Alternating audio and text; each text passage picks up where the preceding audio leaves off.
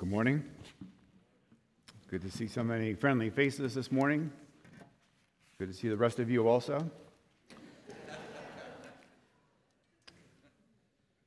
We are turning to the back of our Bibles today to the book of Revelation.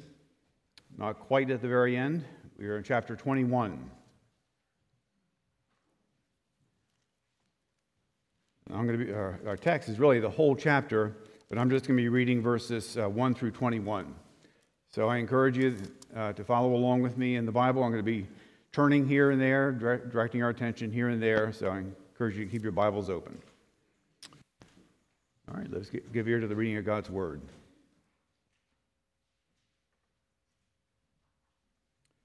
Then I saw a new heaven and a new earth. For the first heaven and the first earth had passed away, and the sea was no more. And I saw the holy city, New Jerusalem, coming down out of heaven from God, prepared as a bride adorned for her husband. And I heard a loud voice from the throne, saying, Behold, the dwelling place of God is with man. He will dwell with them, and they will be his people, and God himself will be with them as their God. He will wipe away every tear from their eyes, and death shall be no more. Neither shall there be mourning, nor crying, nor pain any more, for the former things have passed away. And he who was seated on the throne said, Behold, I am making all things new. And also he said, Write this down, for these words are trustworthy and true. And he said to me, It is done. I am the Alpha and the Omega, the beginning and the end. To the thirsty I will give from the spring of the water of life without payment. The one who conquers will have this heritage. I will be his God, and he will be my son. But as for the cowardly, the faithless, the detestable, as for murderers, the sexually immoral, sorcerers, idolaters, and all liars, their portion will be in the lake that burns with fire and sulfur, which is the second death. Then came one of the seven angels who had the seven bowls full of the seven last plagues and spoke to me, saying, Come, I will show you the bride, the wife of the Lamb. And he carried me away in the Spirit to a great high mountain and showed me the holy city of Jerusalem, coming down out of heaven from God, having the glory of God, its radiance like a most rare jewel, like a jasper, clear as crystal. It had a great high wall with 12 gates, and at the gates 12 angels, and on the gates the names of the 12 tribes of the sons of Israel were inscribed. On the east, 3 gates. On the north, 3 gates. On the south, 3 gates. And on the west, 3 gates. And the wall of the city had 12 foundations, and on them were the names, the 12 names of the 12 apostles of the Lamb. And the one who spoke with me had a measuring rod of gold to measure the city and its gates and walls. The city lies foursquare, its length the same of its width. And he measured the city with his rod, 12,000 stadia. Its length and width and height are equal. He also measured its wall 144 cubits by human measurement, which is also an angel's measurement. The wall was built of jasper, while the city was pure gold, clear as glass. The foundations of the wall of the city were adorned with every kind of jewel. The first was jasper, the second sapphire, the third agate, the fourth emerald, the fifth onyx, the sixth carnelian, the seventh chrysolite, the eighth beryl, the ninth topaz, the 10th chrysoprase, the 11th jacinth, and the 12th amethyst. And the 12 gates were 12 pearls, each of the gates made of a single pearl. And the street of the city was pure gold, transparent as glass. This is the reading of the very word of the living God. The title of this morning's message is The Eighth Church of Revelation. Let's pray. Spirit of the living God, as you inspired this holy word. May you implant it in our hearts as we give ear to you. We pray in Jesus' name. Amen. The book of Revelation is basically a pastoral letter from our Lord Jesus to his church around the world and throughout the age. It is given us by our Lord to encourage us to persevere in a world that is filled with tribulation, troubles, sorrows, difficulties, to persevere in faith, in the faith, while we await his return. Now, usually when we think of the book of Revelation, the churches of Revelation, that is, we think of the 7 congregations to which it is addressed. 7 churches in Asia Minor, present-day Turkey. We read in Revelation 1, write what you see in a book and send it to the 7 churches, to Ephesus and to Smyrna and to Pergamum and to Thyatira and to Sardis and to Philadelphia and to Laodicea. 7 churches. But there's an 8th church in the book of Revelation. A church that overwhelms and eclipses the others. This 8th church is referenced in each of the 7 letters that we find spread for us in Revelation chapters 2 and 3. We are given glimpses of this 8th church throughout the body of the book of Revelation. And it is as we near the end of this book that this 8th church comes into full view. And that's what we're going to be looking at this morning. Just like the 7 churches, this 8th church is associated with a city. And this morning we're going to survey that city. Now, I don't have a real estate license, but what I like to do is take a real estate approach to our survey as we explore Revelation 21. And we're going to do it under 4 categories, 4 headings. All right, now, when it comes to real estate, what do they say is the most important thing in determining value? Well, location, location, location, right? Well, that's the first category. Location, location, location. A home's value is related to where it is located. So that a house in Southern California might be worth thousands, tens of thousands of dollars more than than a house somewhere else in the country. And when it comes to this 8th city of Revelation, location is the decisive factor. Now, the 7 churches to which Revelation is addressed are all located in the same region. They all share the same zip code. Now, I'm not talking about Asia Minor. I'm talking about all 7 of these churches, just as Meadowcroft Presbyterian Church, are all located in this fallen world. Now, what is a fallen world? Well, it's a world that has come under the ravages of sin. We read about it as in Genesis chapter 3, and see what it is like when we turn the page of Genesis 3 to Genesis 4. And we see how sin has impacted this world, and it is filled with death and disease and decay. And here's why location is so important. Because it matters not just the condition of this fallen world, it has to do with what's going to happen to this fallen world. On this fallen world is this giant sign that says condemned, slated for destruction. And that's the case of this world and all that is part of it. But unlike the 7 cities, which Revelation has addressed, this 8th city has a different location. It belongs to a redeemed heaven and earth. Look at John's description in verse 1. Then I saw a new heaven and a new earth.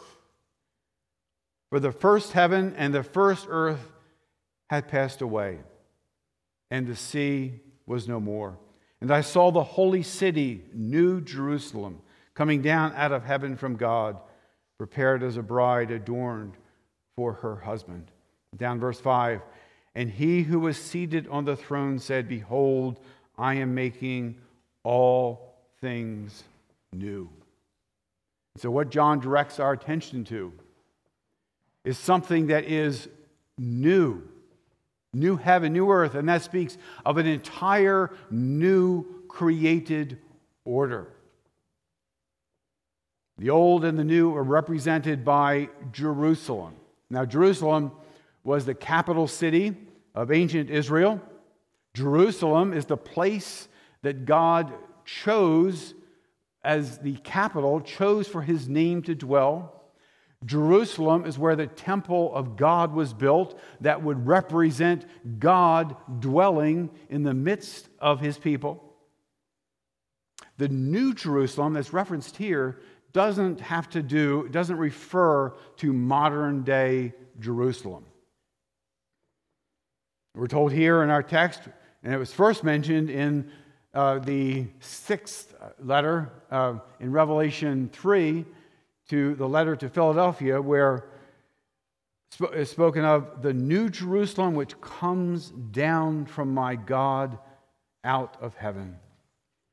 So this New Jerusalem represents the new creation, the day when God would make all things new. The fallen creation will be done away with. The fallen creation, molested by sin, would be done away with. And the redeemed creation, unmolested, new, will be ushered in. So you see what's in view? Not just a city, but it is a habitat for a redeemed humanity. All right, so why is location so important in this 8th city, this 8th church? It's because the kingdom of this world is condemned, and all that is part of it, all who are part of it, will suffer destruction. That destruction is graphically portrayed in Revelation, and particularly you'll see it graphically portrayed in the preceding chapter, Revelation 20. But all those who are part of this redeemed creation, all of those who are part of what God makes new, will reign forever and ever. You see, it's kind of a double-edged sword that's being raised here, isn't it? It's because this is both a wonderful encouragement to those who will be part of the new creation, but it is a dire warning to those still part of this fallen world. That's the first category, location, location, location. The second category I'm calling property description. Property description. Sometimes you find in a real estate listing a description of the property, and you'll have like the square footage of a house and what kind of house it is, its style, number of rooms, various amenities. And here in Revelation 21, we also find a description. It will speak of architectural notes and building materials and construction details. Let me give you a sample. And he carried me away in the Spirit to a great and high mountain and showed me the great city, the holy Jerusalem, descending out of heaven from God. The construction of its wall was of jasper, and the city was pure gold, like clear glass. The 12 gates were 12 pearls. Each individual gate was of one pearl. The wall of the city had 12 foundations, and the street of the city was pure gold, like transparent glass.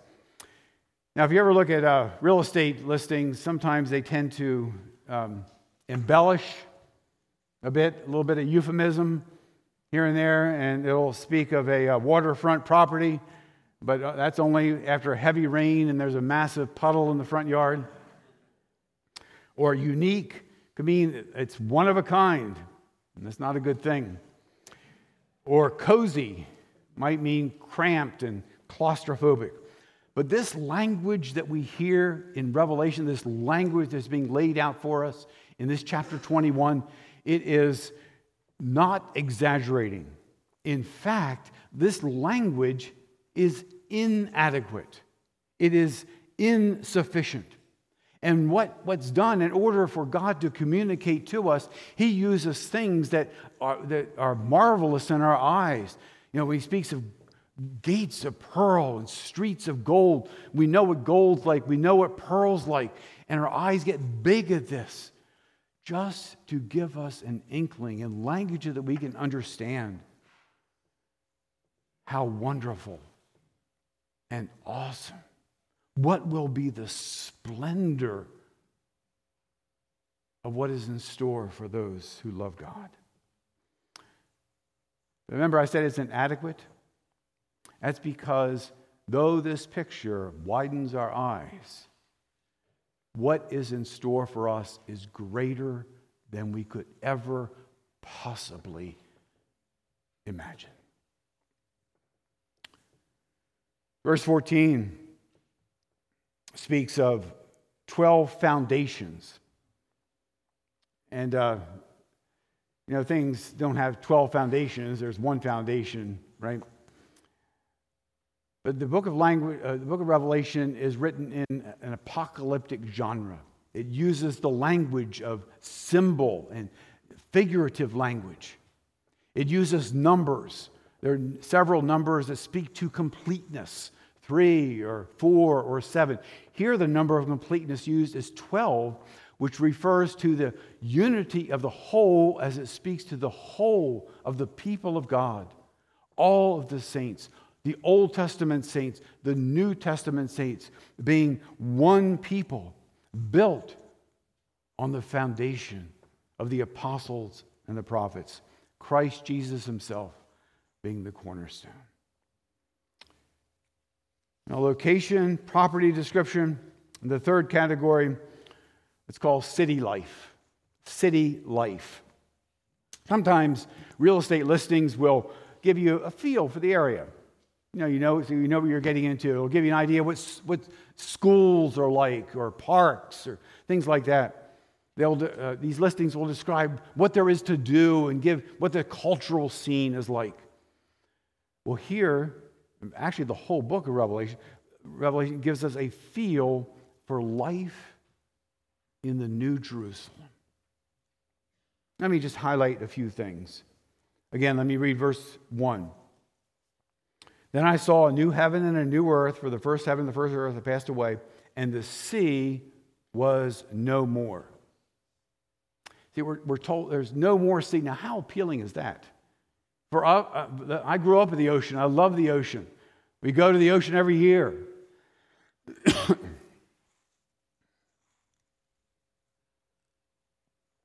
Just talking about sea gave me a hankering for water. I'm not sure how that works, but but the whole idea of there not being a sea, and actually to put it in print, I mean, how appealing is that?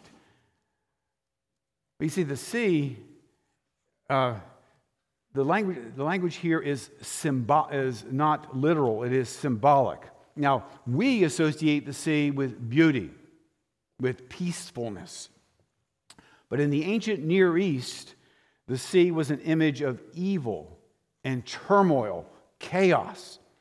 So when it speaks here of there being no sea, that doesn't mean that in the new creation there won't be oceans or lakes or waterfalls.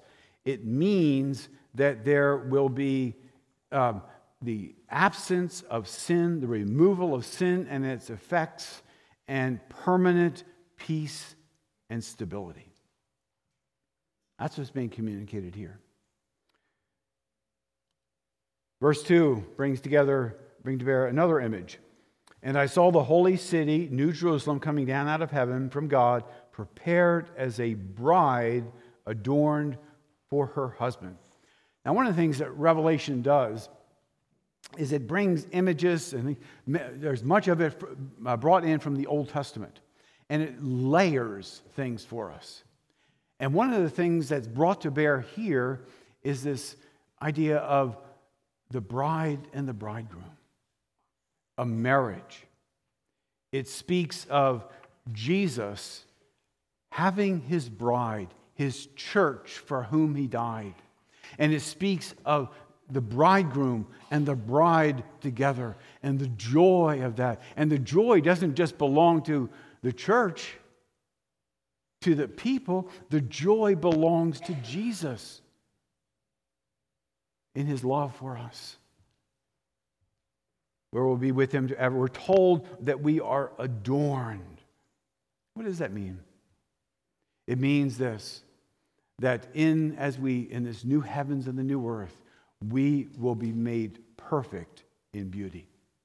There will be no blemish of sin. We will be cleansed by the blood of Jesus Christ. We will be clothed in his righteousness. We will be clothed, as is often pictured in the book of Revelation, in white garments, spotless, because of the blood of the Lamb. Verse 3. And I heard a loud voice from the throne saying, Behold, the dwelling place of God is with man. He will dwell with them, and they will be his people, and God himself will be with them as their God.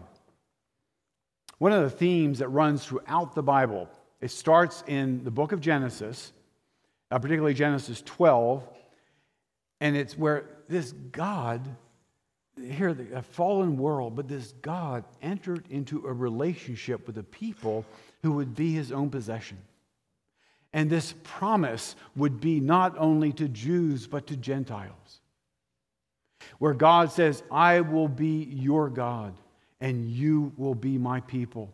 And this covenant promise is raised up, and it is the banner that flies over the whole of Scripture. And we hear that repeated throughout the Word of God. And now we come to the last book of the Bible.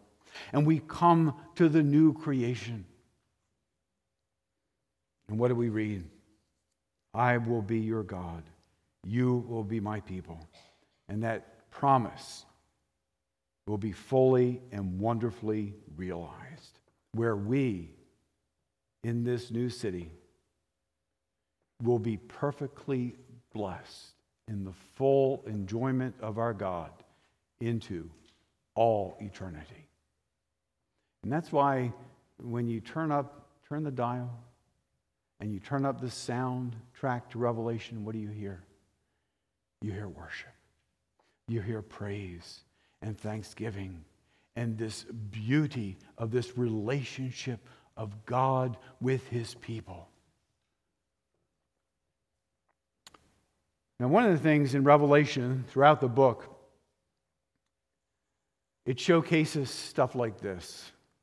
It showcases trouble and turmoil and tribulation and misery and suffering and persecution and oppression. It speaks to what life is like as we are weighed down under the cares of this fallen world. What life is like for us who bear the name of Jesus Christ, who are persecuted by a world that is against God and his Christ. But now, as we come to the New Jerusalem, the church in glory, as part of the new cosmos, what will it be like? Look at verse 4. He will wipe away every tear. from their eyes. And death shall be no more. Neither shall there be mourning, nor crying, nor pain anymore, for the former things have passed away. You hear what he's saying? Brothers and sisters in Christ, do you hear what he's saying?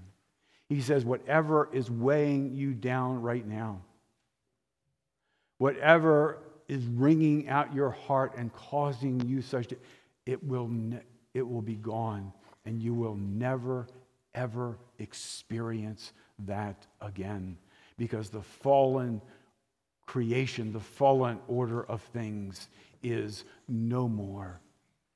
I love the way that Paul, the Apostle Paul, encourages us in the book of Romans when he says this, "For I consider that the sufferings of this present time are not worth comparing with the glory that is to be revealed to us." See, what he's describing here in this city life is life as it was originally intended, in direct, glorious, uninterrupted communion with God. Let's describe for us. Look at verse 22.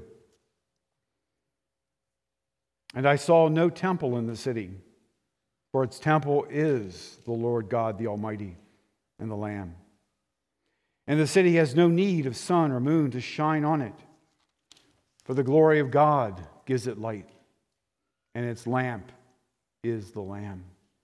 By its light the nations walk, and the kings of the earth will bring their glory into it, and its gates will never be shut by day, and there will be no night there. They will bring into it the glory and the honor of the nations." No temple. Why is that? It's because of this. God will be immediately present with us. And by immediately, I mean there is no mediation. There is no longer any curtain, because that was torn from top to bottom. There is no longer anything barring us from God. Our access will be direct. It will be immediate. Our faith will be turned to sight, and we will see him face to face forever and ever. There will be no gates, because there will be no threat. No sun or moon. Now, that does not mean that there will be no night, day. Doesn't mean there will be no celestial bodies. Doesn't mean there will be no sun or moon in the new creation. It doesn't mean that.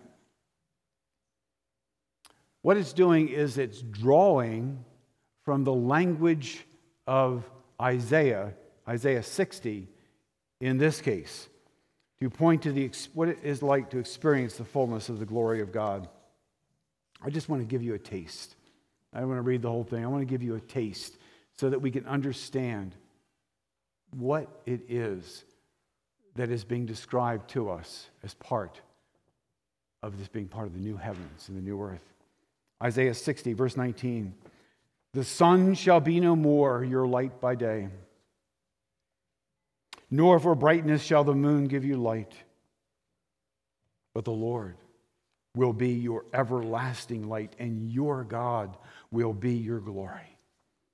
Your sun shall no more go down, nor your moon withdraw itself.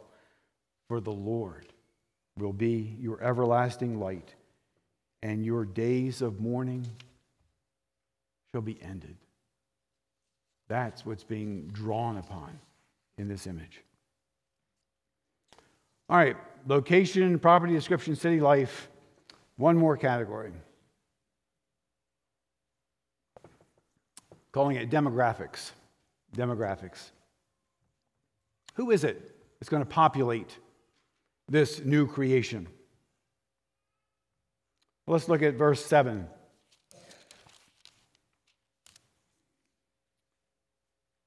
"The one who conquers will have this heritage, and I will be his God, and he will be my son," meaning heir.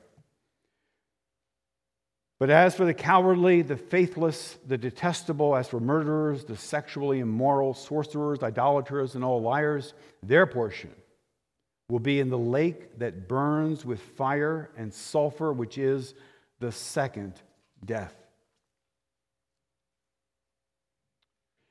Who are these ones? Who are these ones who conquer? Who are these ones who overcome? Well, we're told in verse 6. And he said to me, "It is done. I am the Alpha and the Omega, the beginning and the end. To the thirsty I will give from the spring of the water of life without payment." You see who's being talked about here? Who's being talked about are those brought by Jesus Christ into his kingdom. The New Jerusalem is populated by the entirety of the elect of God, the bride of the Lamb, a people from every nation, tongue, and tribe who, by the work of the Holy Spirit and the grace of God, have been brought to bow the knee before him who is the King of Kings and Lord of Lords. Those who are sealed by the Holy Spirit to belong to God, the living God, and made citizens of heaven. And we see glimpses of this throughout the book of Revelation. And we see it again here in verse 27 as we see the registry of the redeemed. Verse 27, "But nothing unclean will ever enter it, nor anyone who does what is detestable or false, but only," here it is, "those who are written in the Lamb's book of life." Be honest. Does that give you a little pause? Make you a bit uneasy? Because we read these lists and we know full well that there are times when we have been unfaithful to our God. We know that there are times that we have committed idolatry. We read in Colossians that when we covet what someone else has, that is idolatry. There are other ways that we give glory and allegiance that belongs only to God, and we give it to something else. We know there are times that we have lied and indulged in sexual impurity. We know there are times that we have broken the commandment not to murder by our anger. And so the question is, who are we to find a place in this census of salvation? Who are we to find a home in the New Jerusalem? And what's the answer? The answer is not in our righteousness. The answer is in him whose righteousness we are clothed in. Because we, throughout Revelation, are called to overcome. That is something each of the letters says, to overcome. But how do we overcome? We overcome not by our efforts, not by what we could do. We overcome by the blood of the Lamb. Only in him. And being found in him, what that means is this, that we will not experience the second death. That's mentioned in verse 8. It's mentioned a couple times in chapter 20. Mentioned to one of the churches in Revelation chapter 2. We will not experience the second death, which is eternal damnation. Why? Because Jesus, the King, the one to whom all authority on heaven and on earth and on the earth was given, he has delivered us from the kingdom of darkness and brought us into the kingdom of life and light. This deliverance from the perishing dominion of darkness and into the everlasting kingdom of God and his Christ, this admission that we have by faith to the wedding feast of the Lamb, This great salvation of which we have sung is what we celebrate every time we observe the Lord's Supper. We declare by faith that our hope is not in ourselves, not in one thread. We contribute not one thread to the garment of our righteousness, but our hope is found in what Jesus Christ did for us. We declare that while we were yet sinners, Christ died for us. And having been justified by his blood, how much more shall we be saved from the wrath of God we deserve through him? That we are saved from the second death. In this sacrament, we come as sinners, saved by grace, remembering our Savior and proclaiming his death on our behalf as our hope for this life and that which is to come.